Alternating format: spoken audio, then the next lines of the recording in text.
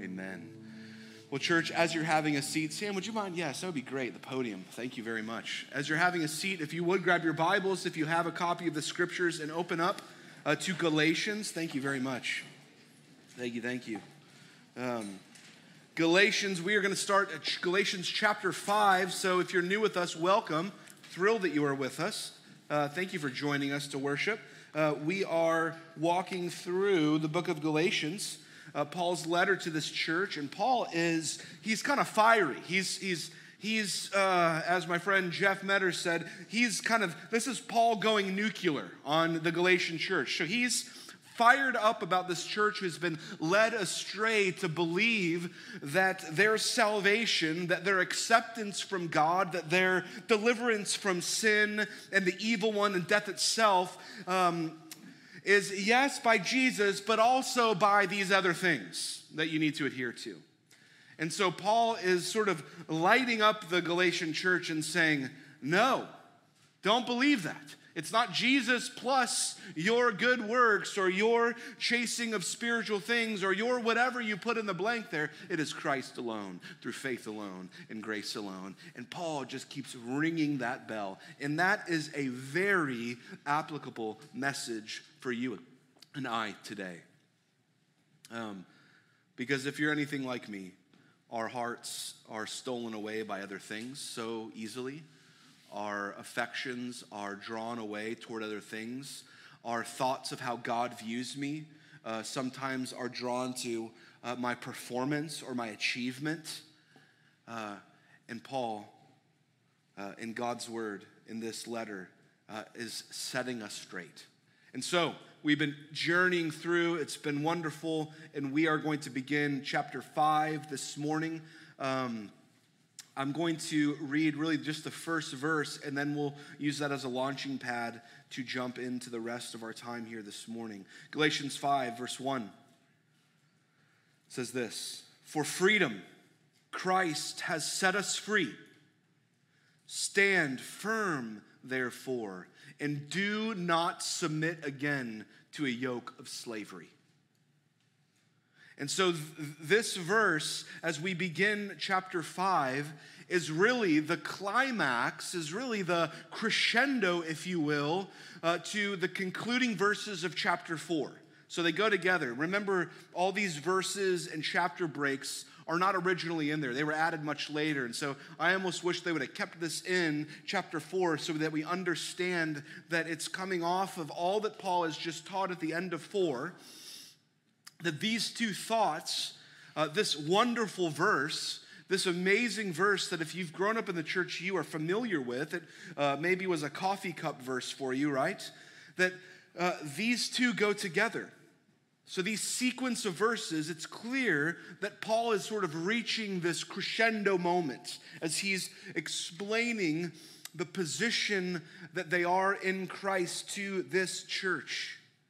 So if you remember at the end of chapter 4, Paul lays down two ways to approach God. Two ways to approach God. On one hand, you have this way of approaching God. It is on the basis of human achievement, right? Of human achievement, of your own work, of your own grit. If I get it right, then I can approach the throne of God. If I do it this way, and I do it well, then I can approach God. So you have this approach of human achievement, and Paul sort of gives us this Bible study of Hagar in the end of 4. And it focuses on what we're able to achieve as a rule for my own good works. It's my human effort. And then Paul shows us another way of approaching God. He juxtaposes it by divine achievement. And he does this Bible study in the Old Testament to explain to us this is the way it's always been. That when we lean on the accomplishments of all that God has done for us, that God has accomplished all that we need, that God has accomplished all that is necessary for my salvation, and it is ultimately through the Lord Jesus Christ and his work on the cross and his resurrection on the third day. And so the point is that Paul is making is clear at the end of chapter 4. That that these two ways of approaching God, one, human achievement, our own good works, our trying really hard, or even groveling to God, or divine achievements, they're not happy roommates. Okay? Paul's saying they're not two different roads that all lead to the same conclusion. It's not, oh, you can do it this way or you can do it that way, and all roads lead to one, which is a very common, familiar thought that many of us hear today. As long as you're sincere in what you think, it will all end up in the same spot. Paul is, with intensity, saying these are diametrically opposed to one another, these two thoughts. And he's been driving home this foundational truth that for those of us, believer in Christ, that for those of us who have discovered forgiveness of sin in Jesus Christ, Paul's essentially saying it is anathema. It is anathema for them to take the approach that says, oh, and it's also what I add to the equation.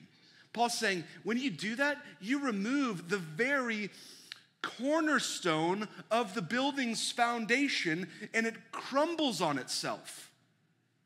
You're just left with moral goodness, and it lacks and it's devoid of the very gospel of grace and the reason upon which Christ Jesus came. You pull out the very building blocks of the sufficiency of what Christ accomplished on Good Friday that we celebrated, and then ultimately Easter last week with his glorious resurrection, conquering sin and death. Paul's saying, don't remove that. And he's been making it so plain. And he's saying a choice has got to be made. He's saying, church, men and women, friends, you can't have it both ways. You can't ride the fence, so to speak. You ever heard that term, fence rider? You can't have one leg over on this side and one leg over on this side. You can't toe the line. He's saying a choice must be made, Galatian church. A choice must be made, risen church. A choice must be made, Christian. Don't ride the fence and think you're going to impress God by your moral achievements and all your goodness. And then also sprinkle in some grace of God too whenever you need it. That's just the lukewarm middle. And that's not where God is. It was a problem. This very issue was what prompted the writing of Galatians, this letter to this church. They were attempting to add to the gospel good works, adherence to the law, being a nice, good person. You're agreeable. We're all nice. We all just get along, right? Then God will be happy. Acting spiritual, maybe.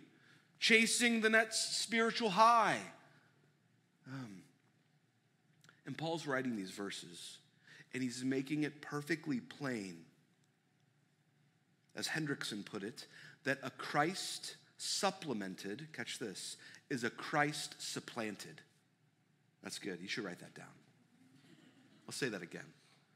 A Christ supplemented is a Christ supplanted.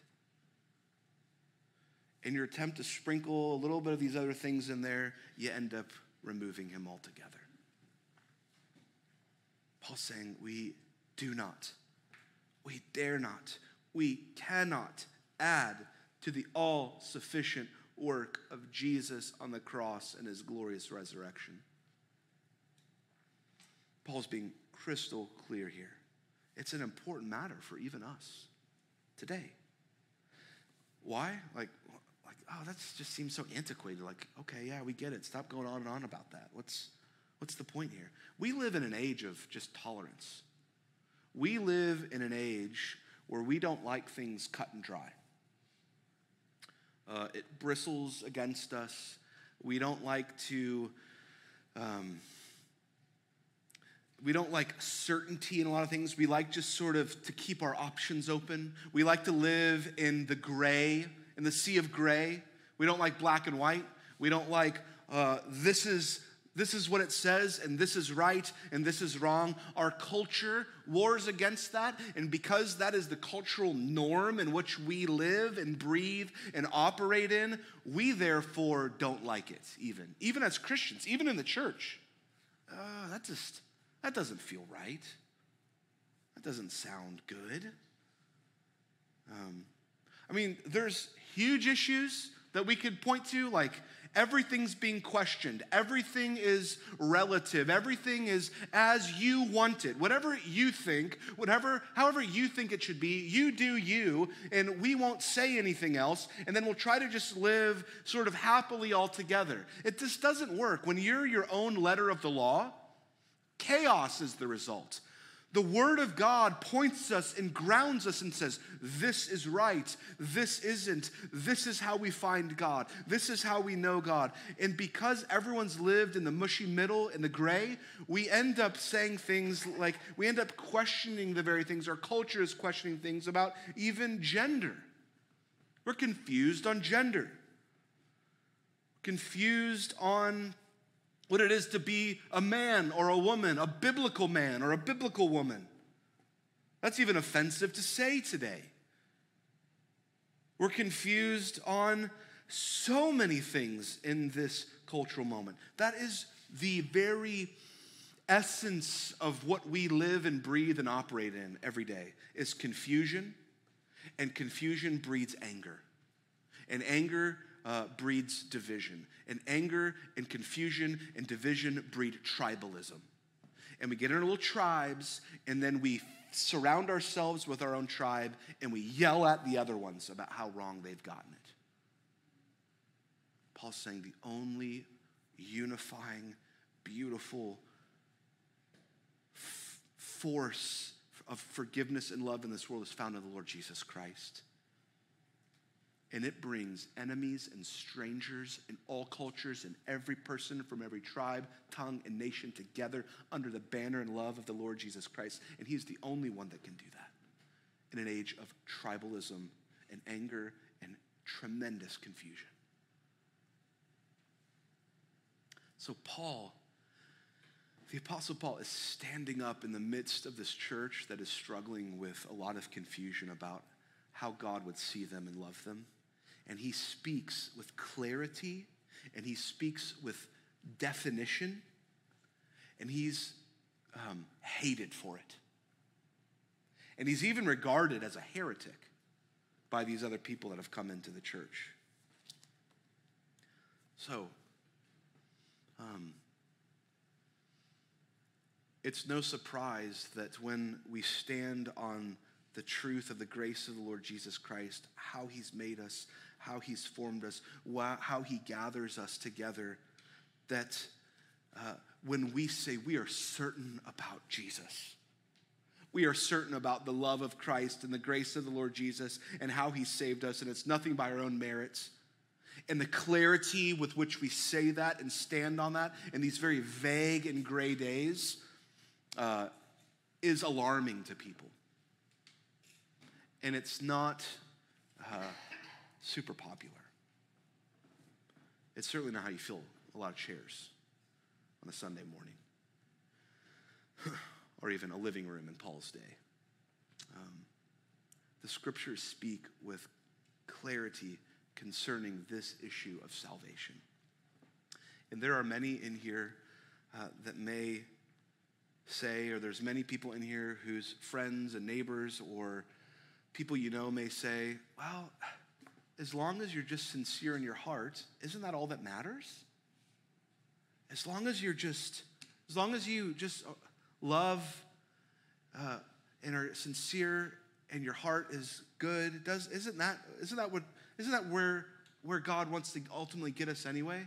Now the Bible says that your heart is just a wellspring of deceit, and don't trust it. You actually need a new heart, the Bible teaches. So don't trust your heart.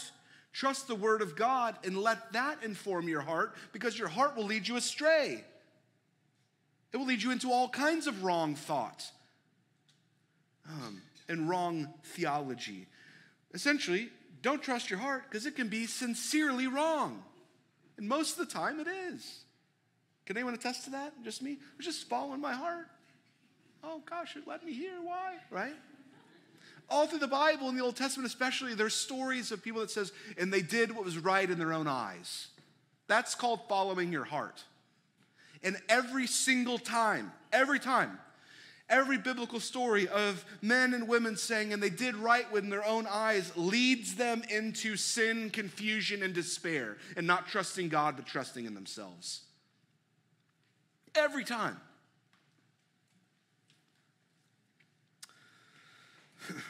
So, Jesus, in him we find reality, we find truth, we find righteousness.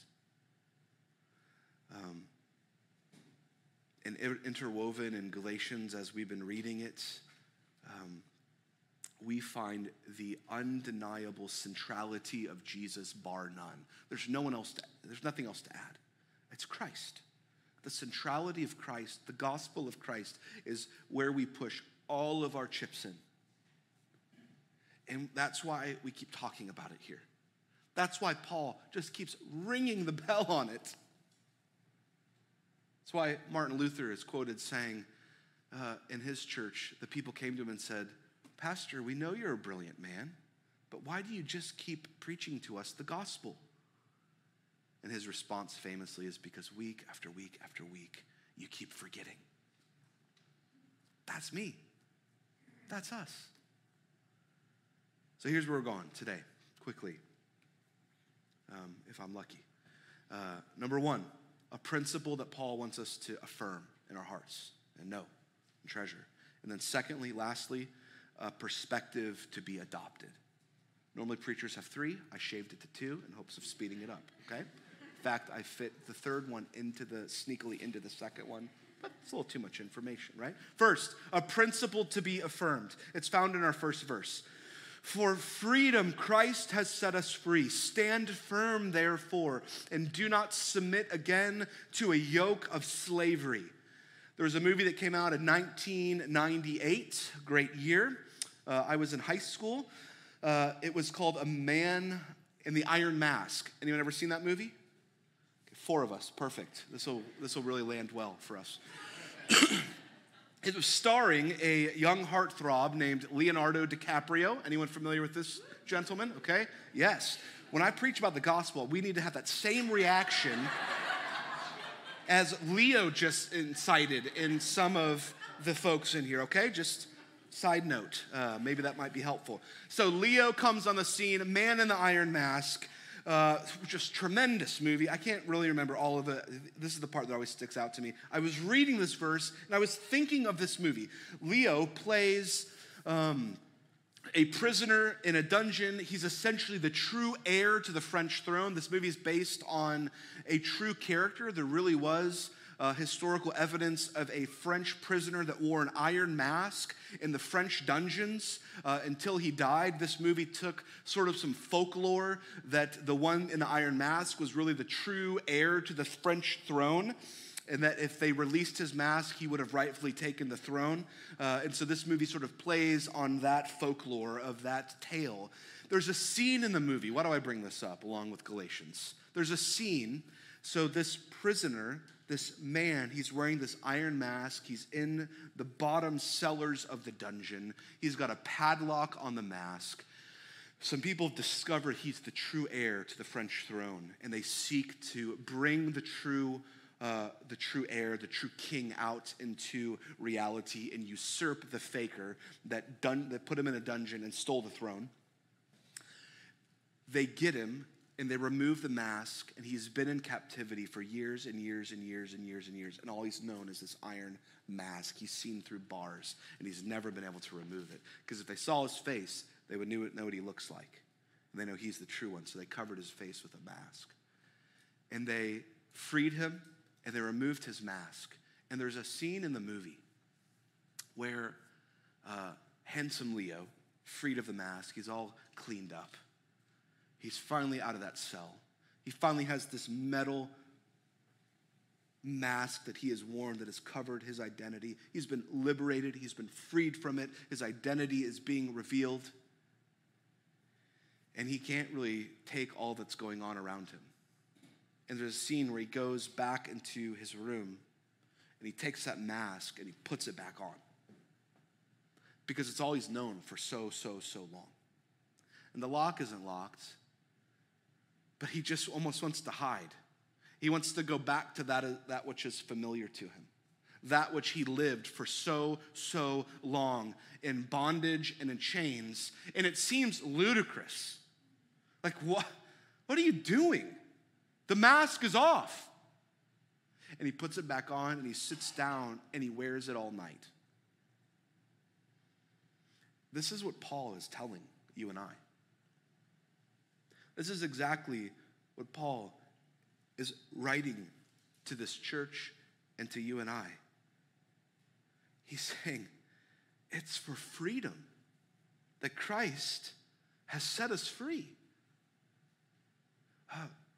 He did not free you from sin, Satan, death, and bondage from sin for you to go back and put it back on. You can get rid of it. There's no lock on it. You are not bound by it. And he knows our tendency to go back and just say, well, this is what I know, and this is going to comfort me for a moment because I don't understand how to operate in this, but I'm going to put it back on. Saying, you're free. Many of us, even today, run back to the comfort of sin, run to the familiarity of sin, run to the familiarity of legalism even to approach God,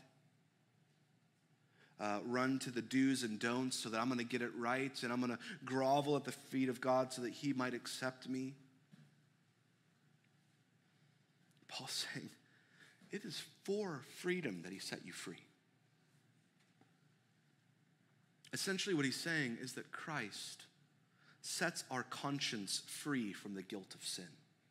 The only reason you put the mask back on is because you're racked with guilt and shame. And you think to yourself, I deserve to put this back on. God would probably want me to. Yeah, I know Jesus is good, but I just need to put the chains back on because I'm a mess. Paul says, don't do that. Don't do that. Jesus has come to set your conscience free from sin and guilt. I just long for our community and our neighbors and our friends to know that. Because we live amongst a people that are just burdened by that. We fill our lives with so many other things to mask it. Some of you may be even here this morning. May have that very burden this morning. You may have walked in wearing that mask. So you've tried to drown it out, that empty, echoing guilt of shame, of sin. You try to drown it out through maybe religious activity. You like coming. You like the songs. You like the way it makes you feel for a moment. But then when you leave, it's like the ebb of a wave that rushes out and you just can't catch it when you leave here. And then you're racked again with more guilt and shame. Paul says, Christ has set you free. When you're sitting in here and when you walk out the door, Christ has set you free. It is for freedom. He set you free. Don't walk out of here and put back on the mask of shame and sin. It's not like a get out of jail card free when you come here for an hour and then you get the warm fuzzy and then you got to chase. No, it's paid for. It's final and it's full.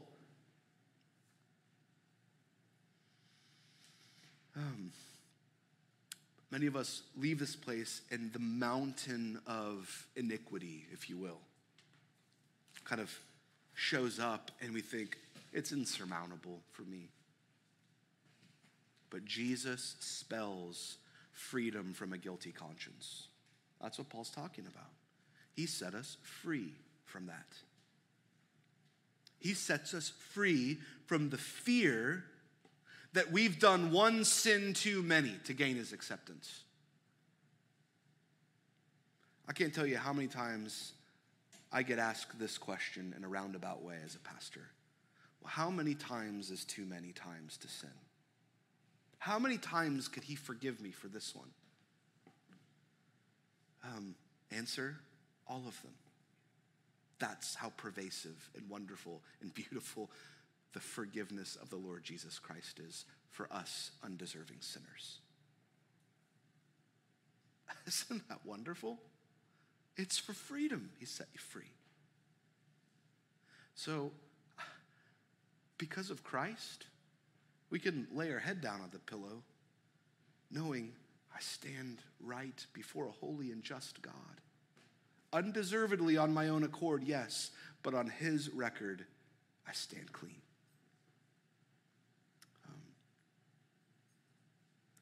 But for those of us that sort of put that mask back on every time we walk out these doors, we have no answer for that, for our continual sin. And so the answers we come up with are, I need one more rung to climb to prove to God that he loves me. I need one more thing to do to show him that I'm really, really sorry. But the greatest liberty, Paul tells us, is found in Jesus. So that's the principle to be affirmed. That's what Paul's saying. Remember this, affirm this, preach this to your own heart every morning when you wake up. Preach this to each other. Preach this to your friends and your children. That is our hope. This is what we need to affirm, right? That Jesus frees us from the bondage of sin, shame, and guilt because of the gospel. Paul is telling us something also we need to make note of. He's saying, do not let yourself be burdened, verse 1 in this next word, again. So he said, you were once burdened with this reality, but Christ has set you free. Do not go back in the blocks, in the chains. Right? You need not go through your days with fear of condemnation. Christ has met the demands of the law for you. You don't have to labor for the grace of the Lord Jesus Christ. Jesus died and took upon himself the condemnation to purchase for us the freedom that we have, so we can stand on it. Second point, because there is this liberty we receive in Christ, there is a liberty that we have to reject as well. Okay? So, no one puts the cuffs back on, right? We're to enjoy this freedom. But then he goes on to this next idea in parallel with this. In the verb he uses here in verse 1 where he says, stand firm. Stand firm. You see that? Is that up there? Stand firm. It's the verb, and it can be equated, and it's used often in a tug of war. Anyone ever done tug of war growing up or recently?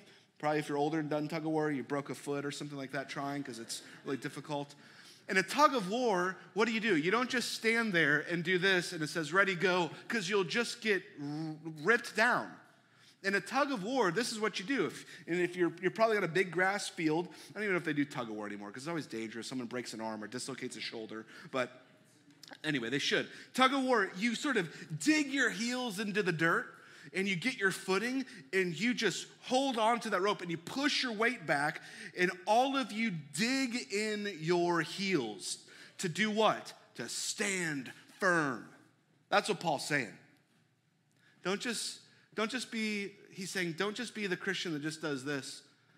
Because when the tug comes, boom, you're getting knocked right over. He says, stand firm. Grit your heels into the dirt, and you hold on to the rope of the gospel of the Lord Jesus Christ, and you do not let the world yank you face first in the mud and try to drag you through. Stand firm in your freedom in the gospel. Stand firm. Dig into your heels. Don't allow yourself to be tugged back into the yoke of sin and bondage and guilt and shame and obeying a bunch of rules to approach God. And unless you have an understanding of the freedom that we have in our salvation in Jesus, you just don't know what I'm talking about right now. You're like, why is he talking about tug of war? What is he, what?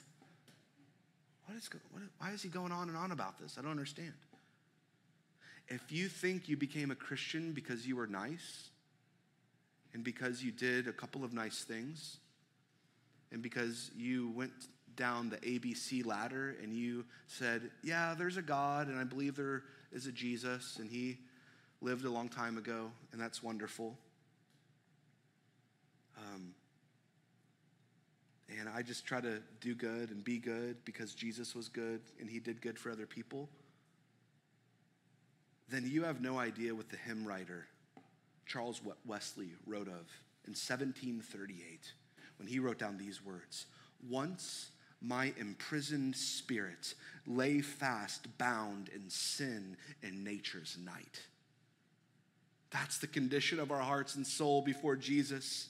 See, when you know and you've been confronted with the ugliness of your sin, and you've been convicted by the Holy Spirit of God for your sin, and you know what it is to be freed from it by Christ Jesus, who rose again on the third day and said, "It is finished," and you put all your hope in him, then you can resound with the second part of this hymn where he says this: "No condemnation now I dread, Jesus in all of him mine, alive him my living head, and clothed in righteousness of divine." Hear this: "Bold I approach the eternal throne and claim the crown through Christ my own."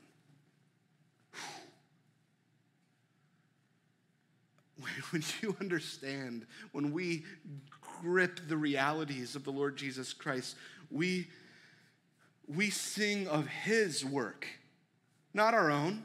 It would be arrogant to sing songs if I earned my own passage. It would be boastful arrogance and strange if we all sat here and sung about how glorious we've earned our right to approach the throne of grace.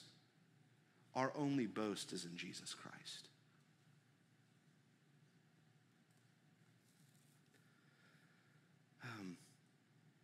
And it's always very subtle, though, all these things that creep in to our thinking about God. Remember these folks that came into this church in Galatians, it wasn't like a battering ram against Jesus and the gospel and all that he's done. It was just kind of like, yeah, we affirm that too, but it's also this. It's always a little add-on. You also, this is just as important as what Jesus did, they'll often say. Paul's saying, not for a moment. Because a Christ supplemented is a Christ supplanted. Spurgeon said it well. He says, our hearts are idol factories. We, every day, just invent a new thing to worship, to take the place of Jesus. That's why we need to remind and come back to the gospel time and time again. So these people that are coming in, and there's people that come in our lives through all different mediums. Verse 8, they are persuading this church. They're persuading the believers that they need better things to be accepted. If you see that in verse 8, that word persuading, that you need to also accept these things. And then as a result of their persuasion, the church, verse 10, is led into confusion. I think the ESV translates it, it's troubling you. It's confusing you.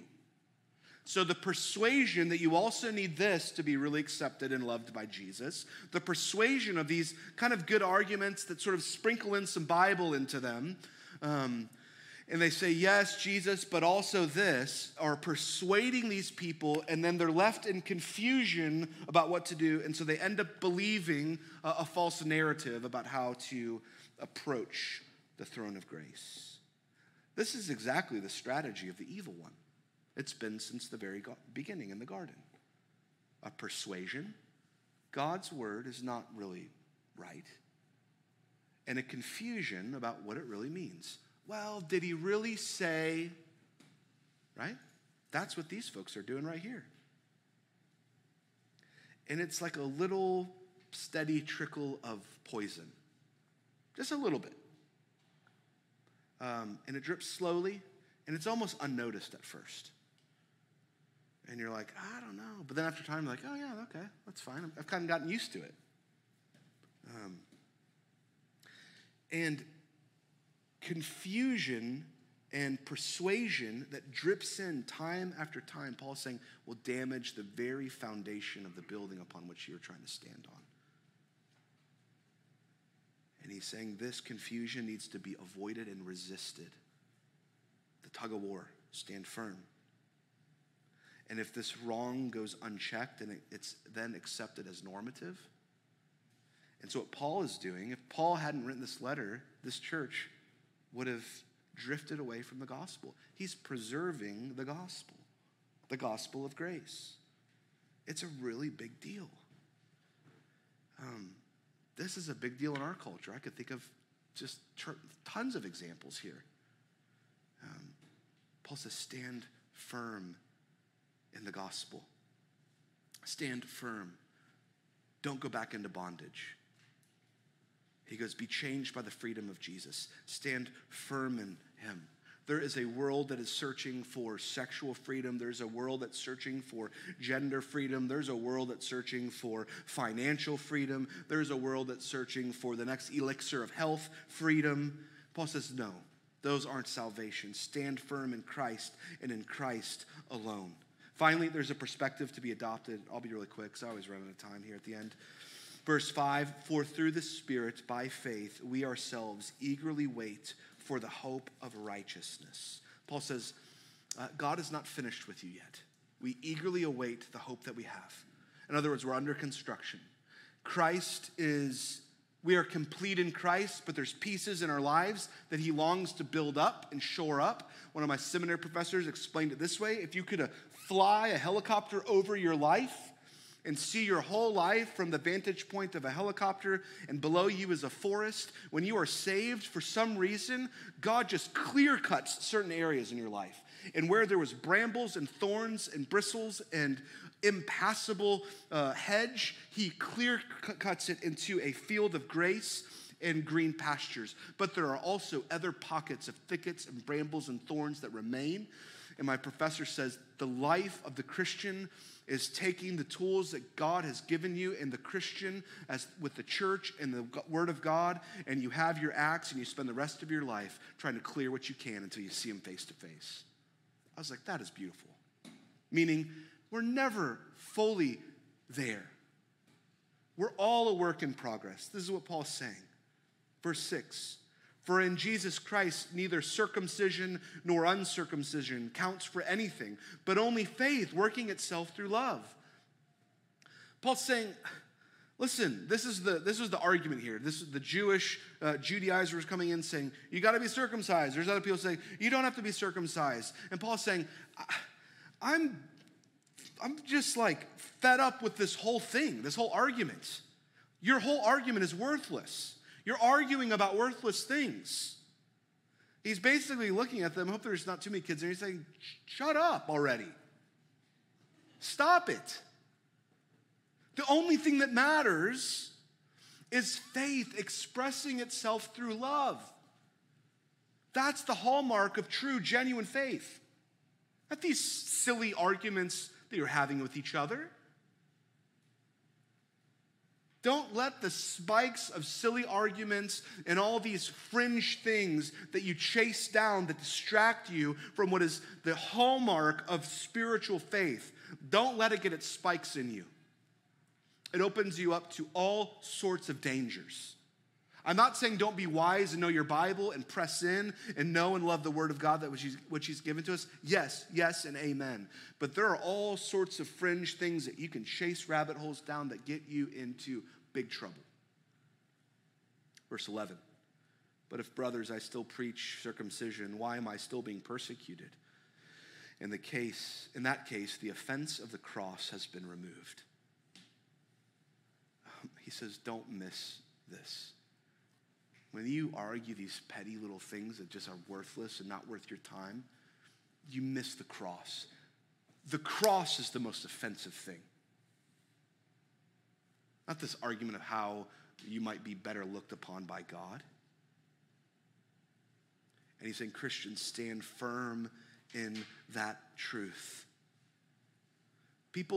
Churches love to hear that you guys are doing just fine. You're really great. As long as you keep coming here, if you give a little bit of money or a lot of money, then you'll be doing really fine. But really, we're all just good-natured, great people, and just follow your heart and leave here, and we'll all do it again next week. Yay! People kind of love that. I know it's caricaturized, but people love that message. What people don't like, what people hate to hear is there's only one way, friend. And the one way to approach God is letting go of all the merits that you think you deserve and that you think make you great and wonderful and approachable to God, because they're rubbish compared to the surpassing knowledge of knowing Christ Jesus and him crucified. And the only way to approach him is you bow down at the foot of a bloody Roman cross and say, it is on his merits that I stand. That is offensive. That is offensive in a culture that says, you can do anything you want. You're really great, so keep at it. The message of the gospel is you can't get to him with your very best efforts. It's through Christ and Christ alone. And so Paul says it's your choice. You can gain the world and popularity, but lose your soul. Or you can come with the empty hands of faith, saying, Jesus, it's all you. Fill me up. Free my guilt and my shame, and let me live a life boldly declaring you and your salvation. I'm going to end with this quote. Machen says it this way, and I love it. Christ will do everything or nothing for you. Either you earn your salvation if your obedience to the law is perfect, or you trust entirely to Christ's completed work, but you cannot do both. You cannot combine merit and grace.